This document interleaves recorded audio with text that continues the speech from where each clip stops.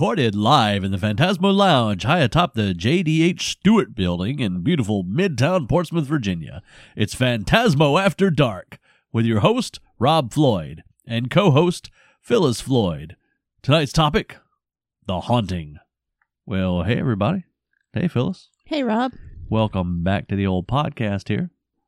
Tonight's topic, the 1963 Robert Wise movie, The Haunting. It's one I've been wanting to watch for a long time, and we finally did watch it. Indeed. But it's one of those, that's always on, you always have a bunch of movies on your list to watch, and you just never get around to doing it, And we finally did. And this is one that's been on my list for years to watch, and finally got around to watching it. I think it was worth the wait. It was really good. Yeah, it was good. It was a little slow in some parts. It didn't really hurt it too much. I think I was really tired when we were sitting down to watch it. So I didn't find it all that made slow. it more so to me. But even the parts that you might have thought were slow, I thought was still very tense. it did have a very tense feeling running through the whole movie, like that tension constant, which was good. Which is wonderful for a ghost story. Yeah, it didn't like build and drop. Mm-hmm. It did have some that were more tense, but it didn't drop to like, something funny's happening. To take me off, off my guard. No, it kept you kind of on that tension, like, okay, what's the next thing that's gonna happen? Yeah, there really wasn't anything funny. The movie is basically, it's a haunted house movie, right? Kind of an typical old dark house movie, but It's based on a novel written in 1959 called The Haunting of Hill House, which should sound very familiar to people these days. Who have Netflix. Yeah. Which we still have not watched the Netflix series. No, we're kind of building up to it. We're building up to it. We wanted to watch this other stuff first. Yeah. This one, you can tell that, well, I don't know if it was based on it or borrowed from it, but Legend of Hell House is really similar in a lot of ways to this. Mm. I think I'd have to go back and watch this one again. I've seen Legend of Hell House so many times, and I really like that one a lot. And I think, of course, a lot of that has to do with the cast. Roddy McDowall. Well, I watched Roddy read the phone book. Sure. The people in it are all right, but I don't think they have the charisma that the cast in the Hell House has. Yeah, well, that's true. I mean, I liked these people, but you're right. I mean, they're no Roddy. Well, let's go over it. You got Julie Christie. Right. Claire Bloom. Mm-hmm. Well, who did they play? Richard Johnson. Russ Tamblyn. Mm-hmm. That's your basic inhabitants of the house throughout the movie. Yeah. Russ Tamblyn is the nephew of the old lady that owns the house, and he's there to just kind of keep an eye on everything. Yep. Richard Johnson is the doctor, John Markway, the scientist, who assembles the people together for the study. Mm-hmm. Claire Bloom is Theodora, or Theo, who has ESP powers, if you will. Yeah. And Julie Christie is Nell, or Eleanor. Right. And she just has had experience with poltergeists and ghosts since she was a child. Well, we think. Well, that's what we're told. Yeah.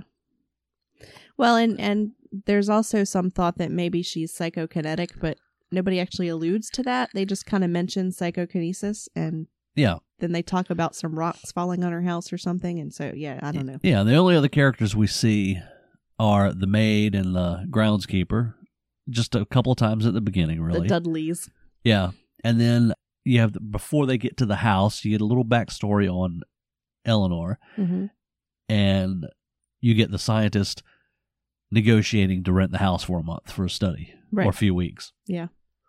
The rest of it takes place pretty much inside the house the entire time with just those four people until the scientist's wife shows up right towards the end, because she's not at all convinced that there's anything supernatural and is tired of him wasting his time, so she wants to be there if anything does happen, so she can see what all the hubbub is about. And she finds out. She does indeed.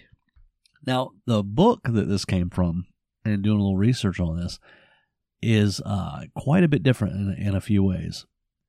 There's a lot more backstory, apparently. I'm not sure with just Eleanor, or if it's with the rest of I think it is with the rest of the characters. You get a little backstory in each one more. The Luke character isn't as flippant as he is in this. Mm-hmm. The doctor in the book isn't as self-assured as he is in the movie. Nell is, See, I'm trying to remember because I read the screenplay. The first draft of the screenplay was different too. Oh, I think she's not her mental state isn't as out there in the original book. I could be mistaken about it. In the screenplay, it's more so. I'll get that in a second. And Theo in the book, it's blatantly obvious her sexual orientation. Okay. Where I believe that's what it is. In the first draft of the screenplay, it was more obvious, and there was a scene in her apartment before she gets to the house where there was written on the mirror, and it's obvious that she had just broken up with her live-in lover, her girlfriend. It was written on the mirror, "I hate you," in lipstick, and then she's shouting obscenities out the window at her. Okay. So, but they took that out because they're like, it's a little too explicit for the time the movie came out. For 1963. Yeah. Interesting. In the part that actually got filmed, they allude to it, I say subtly. But not so subtly. Yeah. I mean, I don't know if in 1963, would it have been subtle, or is it? Well, they allude to it quite a bit without coming out and saying it. Yeah. You know what I mean? Without saying, I have a girlfriend. It's subtle little things they say, like they know. Yeah. And they've know certainly that they picked, know. Yeah, they've but picked up on the fact that she's it. gay. Yeah. They've picked up on it, and Eleanor certainly puts it out there a little bit towards, Theo puts it out there towards Eleanor. Because you're not sure. Well, it goes back and forth to her appearing that she's interested in Eleanor, and then her acting like a total bitch towards her. Now, that's supposed to be her sense of humor, is what it was said in the original draft of the script. Well, in this draft, they play up her sense of humor more, her quirky sense of humor, so it puts her at odds with Eleanor. Well, I think that... to give her like a foil. I picked up some of that as being her sense of humor, and then I picked up some of that as being the fact that Eleanor obviously began to have feelings for Dr. Markway. Yeah. And, of course, it being somewhat obvious, and then the fact that Theo is psychic and has ESP and can pick up on the fact of what Eleanor is feeling. I think she had a little bit of jealousy there. Yeah. Now, that's another thing. In the first draft of the screenplay, the guy who was writing the screenplay had written it. This would have made a cool movie. That it was all in Eleanor's head. Everything happened in Eleanor's head? Everything happened. That was she actually at the house? No, she was in an asylum. Ah. And the doctor that was treating her, the psychiatrist, was Markway. Okay. And the banging that they heard was, this loud banging, was her getting shock treatments. Oh, wow. And I forget what it was. Luke was... Anyway, they were all people in the asylum. Yeah. But that's how she envisioned it when she was in a haunted house. And I thought that would have been awesome to have that twist at the end and like, oh, wow, But anyway, this movie, though, the plot, the doctor rents out this, he's fascinated in supernatural. He's trying to prove that it exists. So he rents this haunted house for a few weeks, and he assembles this group of people. Oh, that's another thing in the book that was different. The people in the house, there were more people. It wasn't just 3. Gotcha. Or 4. They could just cut those characters out. So he assembles this group of people, and he whittles it down to just 2. The 2 girls. There was a long list of people that he had been researching over a period of a few years to find the perfect people that had sensitivity to supernatural occurrences to be there. And he gets them in the house, and he just wants them to experience the house and write down what they experience at the end of each day. And that's basically the story. Yeah. Taking away the backstory of the house. Right. And what happened and why the house is haunted. Yeah. Which is the typical stuff that's all, there's deaths in the house, and there's this questionable of how they died, stuff like that. Yeah. We don't need to give a detailed description of everything. You watch the movie for that. Yeah. Overall, it was, one thing to take into account too is it was a British film. So it has that kind of pacing of a lot of British films where it is a little slow. But, like you said, it's very atmospheric and very tense the whole time. Right. And it was shot really uniquely, I think. And a lot of the... There were a lot of really, really cool shots. A lot of point of view Yeah, a lot of point of shots. view, and then going back and forth between point of view and establishing shots, and then a lot of aerial views and a lot of bird's eye views shooting up, and then some tilted camera views, which was done on purpose. And the way they moved the camera around a lot was done on purpose to disorient the viewer, so you wouldn't know where exactly you were in the house. Yeah, well, that was or how big the house was. It was a continuing theme that they were lost in the house often. Yeah. And one way they achieved that, I read, I didn't know this before, is, what's the lens company? Anyway, I can't remember the name of it. Where they got the lenses for the camera. It was 40 millimeter was the only thing they had. But Robert Wise, the director, found out they were working on a 30 millimeter lens, but it wasn't perfected yet, and it had a distortion to it. Oh. He wanted it. He finally convinced them to let him use it.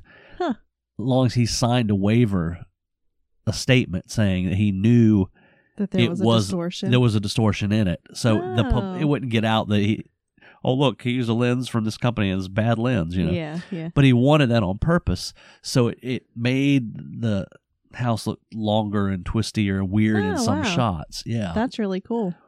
Very effective. Yeah, it was. And very well done. The house that they shot in, actually, they didn't shoot in any house. Okay. The exteriors were an actual big mansion castle house in England. Right. I forget the name of the place. All the exteriors were shot there, and they stayed in there, in the house, mansion, castle, whatever you call it, while they shot the exteriors. The cast did. All the interiors were sets. Wow. At MGM London, whatever the name of the studio was there, that they built there. So it was all on built sets. Well, they were elaborately set decorated. Oh, and on purpose, Yeah, well, I'm sure. it was well done. To be shot a certain. Also, too, they built the sets with ceilings. Okay. Which, most movie sets don't because they got to hang lights. Well, but they did it on purpose. Tell. They did, yeah. To give a claustrophobic feeling to every room. Right. Even the bigger rooms. Wow. That was on purpose. Well, they very calculated. They did a very good job of it because those were amazing. Yeah. I would not have guessed they were sets. So who is the director again? Okay, Robert Wise. Robert Wise, a lot of people know that name. He's directed tons of important things. Indeed. And tell us some of them. Sound of Music. Yep. Oh, geez, what was the other one? West Side Story. West Side Story. That's where he knows Russ Tamlin from. And Star Trek: The Motion Picture. You say what you want about that one, but I like it. And we did a podcast on one of our early podcasts. I think Tony and I, we talked about Star Trek: The Motion Picture. So go back and check that out. Excellent director. I mean, his pedigree, and you look down the list of everything else he's done too. But, and it's a credit to him as a director, the way this thing was shot, and what he chose to do and how to play. Apparently, the doctor, Richard Johnson, got a lot of advice from Robert Wise how to play the character or how to act in film in general. Because mainly he was a stage actor. Well, he did a lot of television. He's done a lot of film, but he was really a stage actor, and he gave him advice on how to play the character, like not to blink so much, and just all the little odds and ends bits. And he really credits Wise to helping him with that. And a lot of stuff I've read. Well, he did a good job with it. Oh yeah, he was great in that. And a little side note: Richard Johnson was also Dr. Menard in Fulci Zombie on the island. So right. So he's got that going for him. Well, talking about the shots that he used, one of the first things I said. Yeah. Well, I don't know. When I actually started speaking during the movie, I don't know. There was the first time we experienced any of the ghostly stuff was the first night they sleep there. And the girls are hearing the knocking. Yeah. And they run into the one bedroom together because their room's connected by a bathroom. So they run into the one bedroom together and they hear the knocking at the door. And then they're staring at the door. So then you see the camera switch from looking at the girls to looking at the door as if it's point of view looking at the door. And they're staring at the doorknob, watching it slightly turn, which was a cool doorknob, by the way. It was like a Medusa head. Oh, yeah. It was really neat. So it slightly turns, and then it's back to them. Did you lock the door? No. Then it's back to the doorknob, and then it's up to the top of the door frame, and then it's down to the bottom of the door frame to see if you can see anything under under the door, like the light. Like they would really be looking. Their eyes would really be going exactly. like you that. know, so you could see the light from the hallway. Is there any feet under there? You know, could you see people? And then it's to the side of the door. Exactly. It's what I would be doing if I was staring at a door that's getting ready to open, and I think there's a ghost on the other side. Exactly how your eyes would be tracking. Right. Everything. Yeah. So it really was authentic feeling to me. I loved the way he shot that part. Then the next scene that I really liked that made me think about that was that first mirror shot. I don't even know if it was the first one, but the first one that caught my eye was that one mirror in the dining hall. Yeah. That was a really, really well framed shot. Well, yeah, because it's like you're seeing him talk. Yes. And then you're seeing the back of him in the mirror, but I think you're seeing the back of their heads in the frame, but the front of their face is in the mirror. So you're seeing them respond to him. Yeah. Without having to switch the camera back and forth. Yeah, and then he gets up and moves from the head of the table, crosses them in the mirror, and is on the right-hand side of the screen. And so you get to see, like, all the sides of him turning in the mirror. And it's one tracked shot. Well, it's not even tracked, it's a still shot, but the shot doesn't cut. The camera never moves, but he does. But he does. And so you see all of it in the mirror and all the different, it was really neat. Yeah, but and the way the well mirror done. is tilted forward. Yeah. Slightly, so it gives a feeling of it gives a feeling of the ceiling. Yeah. Looking down, but it's also so you don't see the camera. The camera can be over here. You don't see it in the mirror, right. you know. Yeah, it was a really, really cool shot. Oh yeah, there were lots, and of they really did that cool again shots. too later on. Yeah, they did. They liked that with the mirror, and then the mirror in the hallway that really distorted everything. The one that was kind of not concave, but convex. Convex. Yeah, I didn't realize it was a mirror at first, and of course, you're not supposed to. It gives you that really, really distorted look until you see her face in it, and then it pulls out, and you're like, oh, it's a mirror. Anyhow, you can go on and on about all the cool shots in this. There are tons of them. And I'm gonna. I can't remember what scene it was, but the first time the camera really moves, and it hadn't done it up to that point like that, so it really does throw you off. It was one where, I can't remember the scene, but the camera moves, and then it starts moving to make it look like, or give the feeling that the person or whatever is wobbling, kind of, you know, the person is disoriented in the shot. And it's really effective the way it wasn't overdone. It's not shaky cam. No, it's not shaky cam, and it's not Star Trek where they go side to side and lean like the ship is tilting. It was very effective because it was pulled out of nowhere, and I don't think they do it that way again. Oh, you're right. No, I don't think they do. You know, which if is smart. I didn't notice it. Which is smart because, you know, it's a great effect, but once it's done, if they do it again, you've already seen it, and it's not going to work. It's not going to work. Don't overuse it, right? They realize that. Yeah. You know, it's magic once. Yeah. I think everybody plays their part in it too. Very, I don't want to say subtle, but restrained. Yeah. You know, they rope it in a little bit. They're just natural. They're realistic. Yeah, they're kind of natural about everything. It's like the Russ Tamblyn character is a little flippant about stuff, but he's like a young guy. Yeah. Who's like, I'm just waiting to inherit this house, you know. Yeah. I don't believe in the supernatural, whatever. Yeah. But he's not a caricature of that type of character. Right. Of the four people, sadly, I would say his is the least natural of all of them, but he was still really good. He didn't feel unnatural to me, you know. Yeah. And the doctor is the doctor. Now, the two girls, when we were watching this, I told you I kind of have a problem with them. Yeah. And the way they're written. Yeah. Not the way they're acted, but the way they're written is they become like they're going to be friends. And, okay, we're going to kind of lean on each other here. And then the one girl starts showing like a little affection for her, and you're like, she might be gay, you know, she might be lesbian. And the other girl, of course, is emotionally awkward and socially awkward and stunted in her growth socially because of her upbringing. And she's a little whacked out. Well, she's a little whacked out. She's starved for any type of attention anyway. Yeah. Because we won't go into all the history, but her basic history was she spent 11 years taking care of her invalid mother. From when she was young. And her sister, I guess, didn't take care of her at all. She just like left her there or something. And so her sister treats her like crap, and she lives with her sister now. And her mother just died, 2 months ago, a month Something ago? Like that, yeah. Not very long ago. And she felt like that it was her fault somehow that her mother died. But anyway, so she's screwed up in the head, and she's very socially awkward. She doesn't have any form of friendship or outside source for communication. Yeah. So I think she's a little bipolar, maybe. Yeah. I mean, she's really screwed up. That comes and goes, which that's what bipolar does. Yeah. Well, I mean, and so maybe that's part of it probably where is. that comes from. But what I'm getting at, yeah, I'm sure it is. And that I get. Yeah. But I think my problem more is with the Theo character. Okay. Is to where she might be interested in her. Yeah. Or she might not. But she's nice to her. Right. And like, okay, I'm going to look out for you. Mm-hmm. And then she gets real bitchy at her at different points. Now, that might have supposed to have been her sense of humor, but it doesn't come off that way. I think that is a bit of her sense of humor and a bit of the fact that she's picking up on what people are thinking. And could be. I mean, yeah. Imagine the time at the end where she comes out and says, yeah, where Nell comes out and basically says, "I know what you are," right, without saying that. Yeah, that I get her being cold then. Well, yeah, but there's other parts where I'm like, but you were just consoling. It's not a transition into that. It's too abrupt. Is what I'm getting at.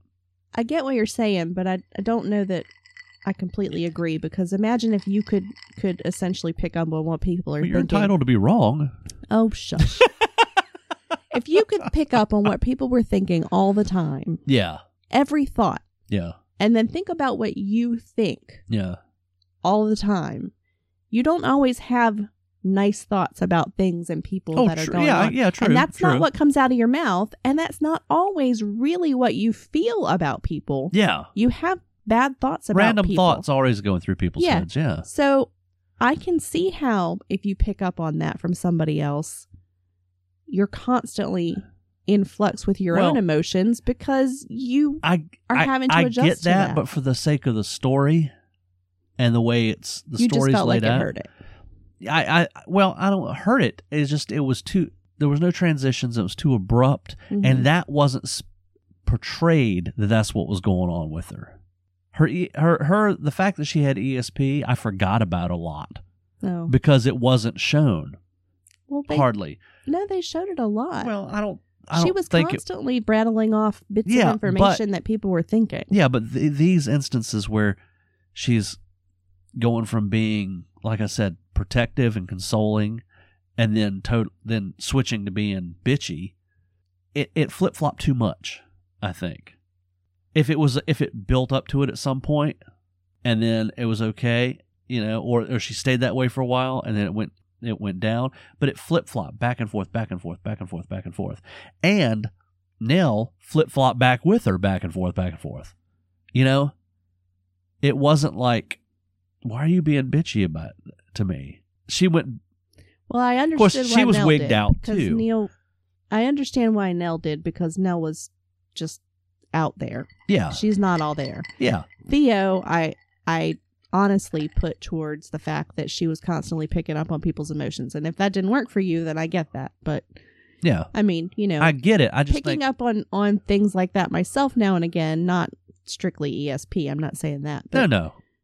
But I tend to feel what other people feel a lot of times, and I you get vibes off people. Yeah, and I soak that in, and when I do, then my emotions tend to change with what other people in the room are feeling. So I get that, and I get what you're saying, but I just don't think it was presented in the film very well.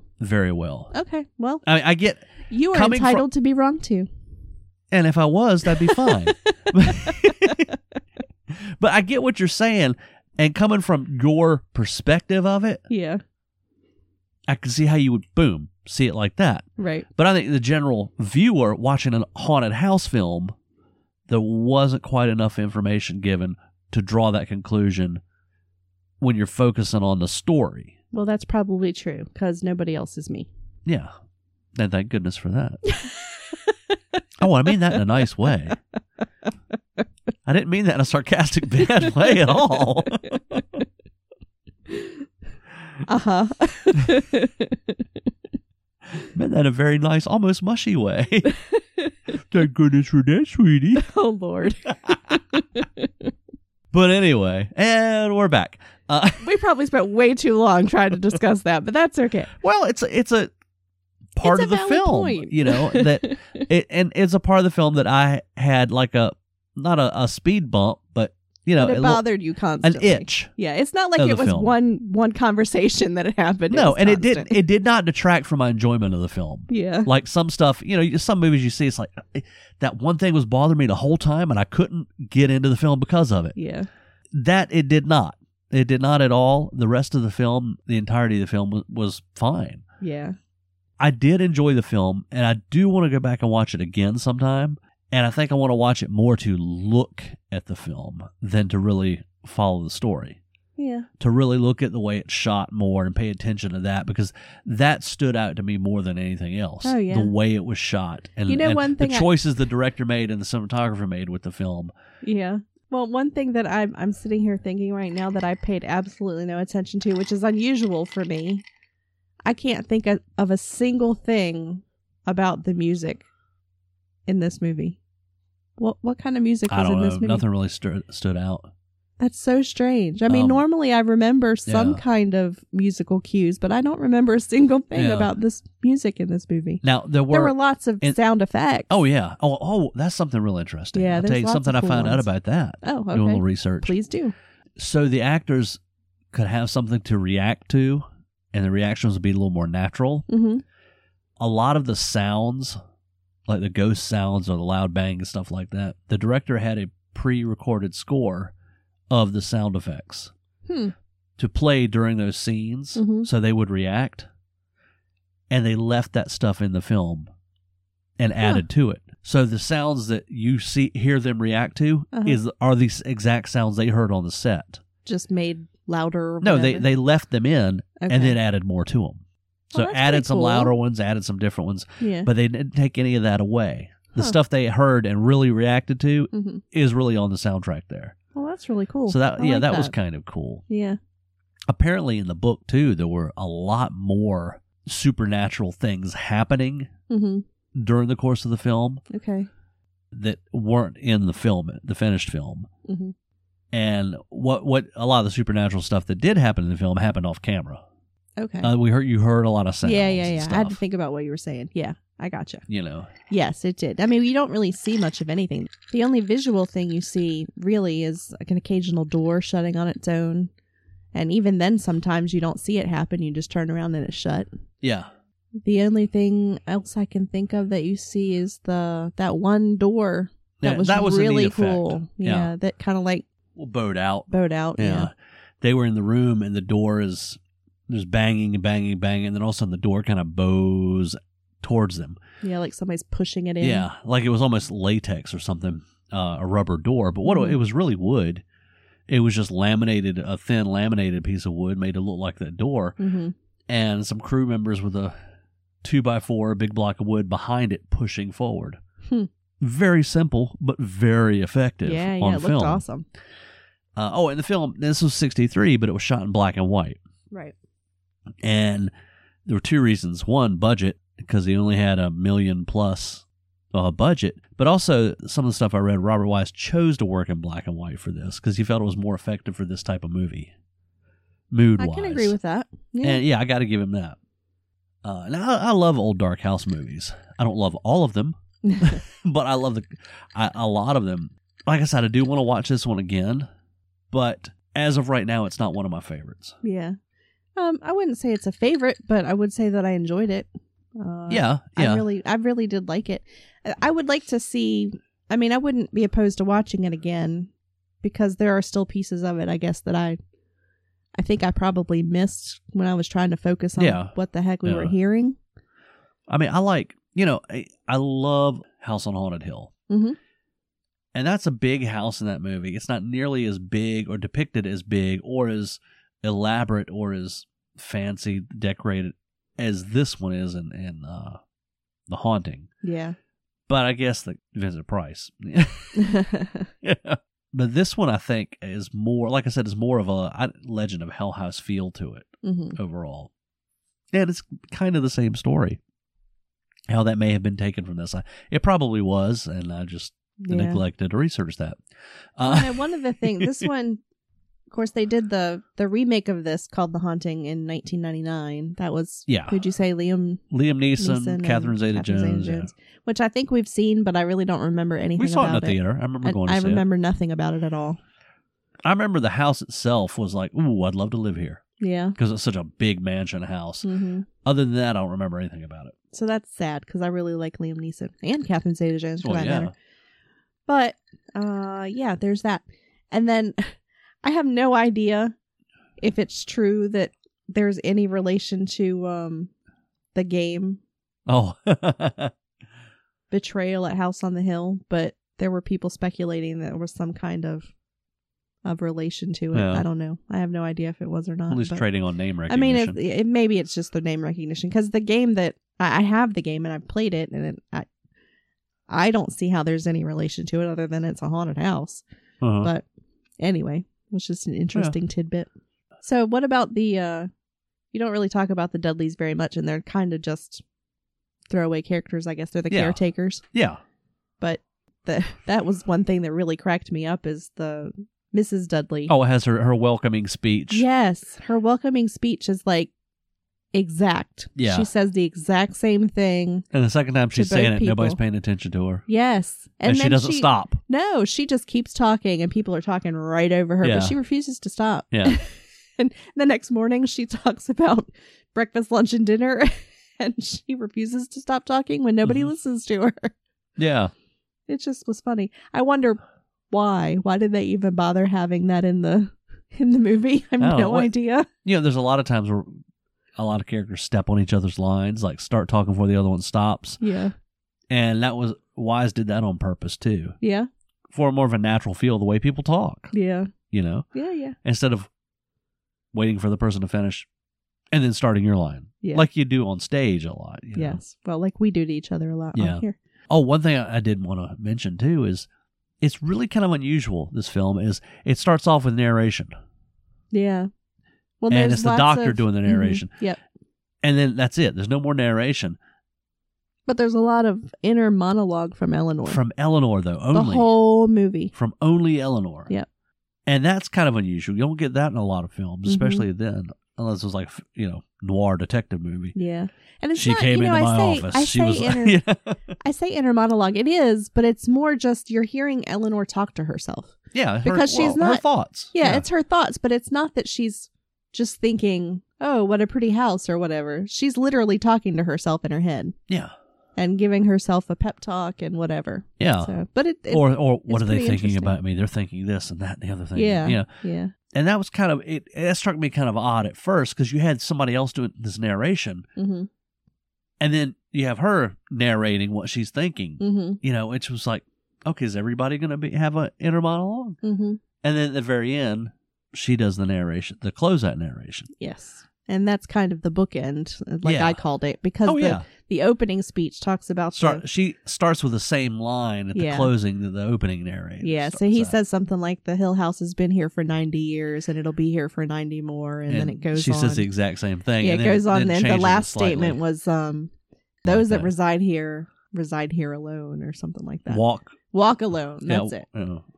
Hill House had stood for 90 years and might stand for 90 more. Silence lay steadily against the wood and stone of Hill House, and whatever walked there, walked alone. But then she narrates the last bit of it, and she says, we walk alone. So I like that. Thought that was pretty cool. Hill House has stood for 90 years and might stand for 90 more. Within, walls continue upright, bricks meet, floors are firm, and doors are sensibly shut. Silence lies steadily against the wood and stone of Hill House, and we who walk here walk alone. I think this is readily available on DVD. My copy of the DVD I've had for years and years and years, and I can't remember where I got it. But I've had it for so long time, and it's one of those, like I said, it's been on the back burner in the list that I wanted to watch it, but we just never got around to it. Never in the mood to watch that particular movie. It does appear to be, consulting the Magic Oracle here, it does appear to be available on Amazon on DVD, but right now it's for $38. Holy crap. Yeah. I wonder if you can get it on Roku or something. Probably. Yeah, and I didn't check to see if it's available on Amazon Prime or Netflix or anything. It may be out there streaming somewhere, maybe. Yeah, it probably is. I had, like I said, same thing. I haven't checked that either. It appears that it is available, let's see, on a 4-movie disc. Oh, this is good, with the House of Wax Freaks and, well, the Spencer Tracy, Jekyll and Hyde, but that's for 24. That's better than 30, and you get more movies. Let's see. I wonder if it's on Blu-ray. Let's look. You do that. At the Magic Oracle. Yeah, now, it's $38 on DVD. It's $13.89 on Blu-ray. That's just insane. Amazon Prime. So get it on Blu-ray. I bet the images will be a lot sharper. Just a a thought. It might be. $13. You get under $15. Get it on Blu-ray. Check it out. So Amazon will bring it right to your door in a matter of days. Right on. You're welcome, Amazon. Oh, one thing I wanted to mention, and I asked you earlier, and you said, What's well, that? just save that for the podcast. Oh, yeah. Was drawing the comparison between, we didn't go into this when we were talking about the movie, but one of the previous tenants of the house, one of the original tenants of the house was Abigail. She was raised in the house as a child. Her father built the house, and she grew up alone there pretty much, and she became an old lady. And when she was an old lady, she hired a companion to live there with her. She died alone in her bedroom, banging on the wall for help, because the companion that she hired had left her alone in the bedroom to go make out. Busy. Yeah, to go make out on the veranda with a boyfriend or something. And so then she died, and then they bring in Eleanor to the house, and Eleanor was with her mother, and her mother was her mother's caretaker. Yeah, well, she was her mother's caretaker, and she blames herself for her mother's death because her mother was banging on the wall for her to come in to help her, and she ignored her because she was tired and she didn't feel good herself, and so she stayed in bed, and of course then her mother died. So it was a very similar incident, and I don't know why that would be mentioned at all. You know? To show that why the house chose her. Maybe. You think the house had anything to do with choosing her? Oh, you mean just choosing her to stay? Yeah. Out of the people that were there. Gotcha. Because the ending says the house got what it wants. Yeah. Or what it wanted for now. I mean, that's what I got out of that part. And that was the only thing I could think of too, but it just seemed, I don't know. I'm not sure why it stuck in my head that it seemed like there should have been more to it than that, but I don't know. Whatever. Maybe she had a guilty conscience and that was enough. Yeah, that was pretty much cut and dried for me. Yeah. As far as, because the parallels were the same. Yeah. And they had to give us that information so we would see that. Yeah. Well, I guess I was hung up on the fact that Abigail died, but then I kind of brushed over the fact that the companion ended up killing herself there too. I forgot about that. Yeah. So that must be it then. And at the end, even though she passed out or gave up control of her car, she drove her car into a tree. She essentially drove her car into a tree. So, Yeah. True. Yeah, so I think that was about, like I said, pretty much cut and dried on that. I suppose that's all there is to it. Yeah. Never mind. Forget I mentioned it. Now, like I said before, a lot of old Dark House movies out there, and some are better than others. This one, I really didn't see the end coming as abruptly as it did. I think we were talking about earlier. And I wasn't looking at how long the movie had been on, so I thought we still had more of the movie to go when it did end, the way it did with her running into the tree, leaving the grounds of the house to get away, driving her car away. And I kind of had in the back of my mind, I guess, burnt offerings, where they're basically in a haunted house, and there's a one part where they're driving to get away, and they wreck their car, and they have to go back to the house, and some more stuff happens before it gets to the big climax. Right. I was, I think, expecting a little bigger a climax than what we got. Okay. Yeah. That it wasn't bad, and I guess it was kind of good that it was that sudden, but it seemed a little anticlimactic to me. I think I expected more things to happen with the other people before it finally, she's dead and she's part of the house now. It's over. Yeah, I gotcha. I don't know that I did or didn't. I mean, I saw where it was going, and the obvious conclusion was she was going to be part of the house. I mean, I think I kind of figured that, but she made it pretty clear that she was going to stay there one way or another. But I don't know that I figured anybody else was going to have anything happen. I just thought there was more coming to the movie. I didn't think, boom, that was the end. Yeah, I gotcha. Because they're like, okay, we're going to continue the investigation. We're sending you away because you're having a rough time and you shouldn't be here. So yeah. But, that being said, again, it didn't take away from the movie. It was just like, huh, okay. But definitely the narration at the end was cool. Yeah. Where she was doing the narration then, Yeah, that was awesome. As she was part of the house by that point. So I got to give them that. Now, talking about other old Dark House movies real quick, what's one of your favorites? Or your favorite one? I mean, I've said it before. I think I said it earlier. House on Haunted Hill is probably my favorite. And that has a lot to do with, it's a William Castle movie. It had a gimmick. It has Vincent Price in it. Carol O'Mark from Spider Baby, And it has at least one good real jump scare that works every time, even when you know it's coming, And that one's kind of odd because it's really not a big movie. It's a tight little low budget kind of quickie movie. But for me, it really works. This one, there's a lot going on and a lot of big set pieces and stuff. And maybe I just need to watch it again. This has got a lot of critical acclaim. And over the years, a lot of people list this in their top horror movies of all time. I think Scorsese says this is like his favorite, believe it or not. A lot of critical acclaim, a lot of public acclaim. I don't know. Maybe I just wasn't as good an audience for it on first viewing as I should have been. Not saying that I dislike it by any stretch of the imagination, but I don't want to overhype it either, I don't know what one of my favorites would be. I mean, House on Haunted Hill is definitely way up there. Yeah. And I know we did podcast was A Legend of Hell House. We watched that. Yeah. I always have a special place on my heart for Poltergeist, but that's only because I saw it when I was really young. Yeah. And I wasn't supposed to be watching it.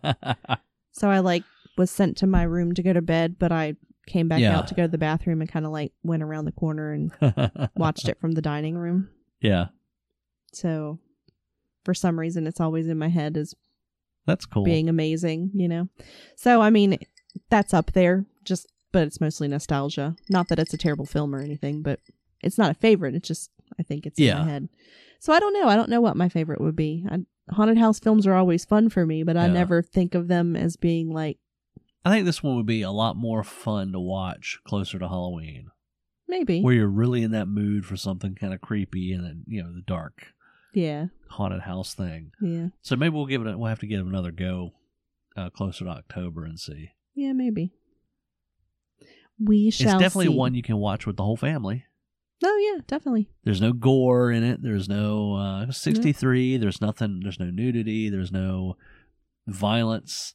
There's no super scary, the worst that you see, scary stuff. Yeah, the worst that you see other than a car crash and her being dead there's no gore or anything. Is the lady falls down the stairs. You see the kind of point of view of her falling. You see her point of view as she's falling, mainly. Yeah, and you do see a bit of a tumble, but it's nothing gory or anything. But it's and then you see the companion that hangs herself, but you just see her feet. Yeah, and that's it. I mean, that's really all you see. Yeah, it's the tension and the suspense is the story carries that along, and the set pieces and give the feeling, the claustrophobic feeling, which adds to the tension. Yeah. So you've got that going the whole time. Yeah. So and there's not even any jump scares or anything. No, there's really not. Yeah. I mean, there's enough tension to make you think there's going to be a jump scare. Yeah. You feel like it's coming, but it never does. But yeah, except there's that one part where she's running in the hall and goes up to the mirror and it's her own face. Yeah, but that's not really a not jump. Really. That's the closest thing. Yeah. So being devoid of that, which is kind of odd, it seems like it's one of those movies that just kind of plods along and nothing happens, which it kind of does. I can kind of see that, but it's more of it's an odd haunted house story that it's a character-driven haunted house story more than the supernatural element of it. That's true. Yeah. Well, they try. I think one thing they kind of maybe failed to do, and I think they were trying to do, was establish that the house is alive. And I think they really wanted to establish that the house itself is a character. Which it probably does in the book, I think, more. Maybe. But the house didn't feel like a character to me. No. Like it should have. Not like in Burnt Offerings. Right. In Burnt Offerings, that house was definitely a character. Yeah. And you know what? Maybe Burnt Offerings is one of my favorites now that I'm thinking of it. I really did like that one a lot. Me too. Yeah. But anyway, so I think they really kind of failed at making the house. Yeah, they dropped the ball on that aspect of it. Yeah. Because it could have been much more if they had really followed up on that. So pretty much what we're saying, because it's Robert Wise, that The Haunting is the Star Trek The Motion Picture of haunted house movies. Maybe so.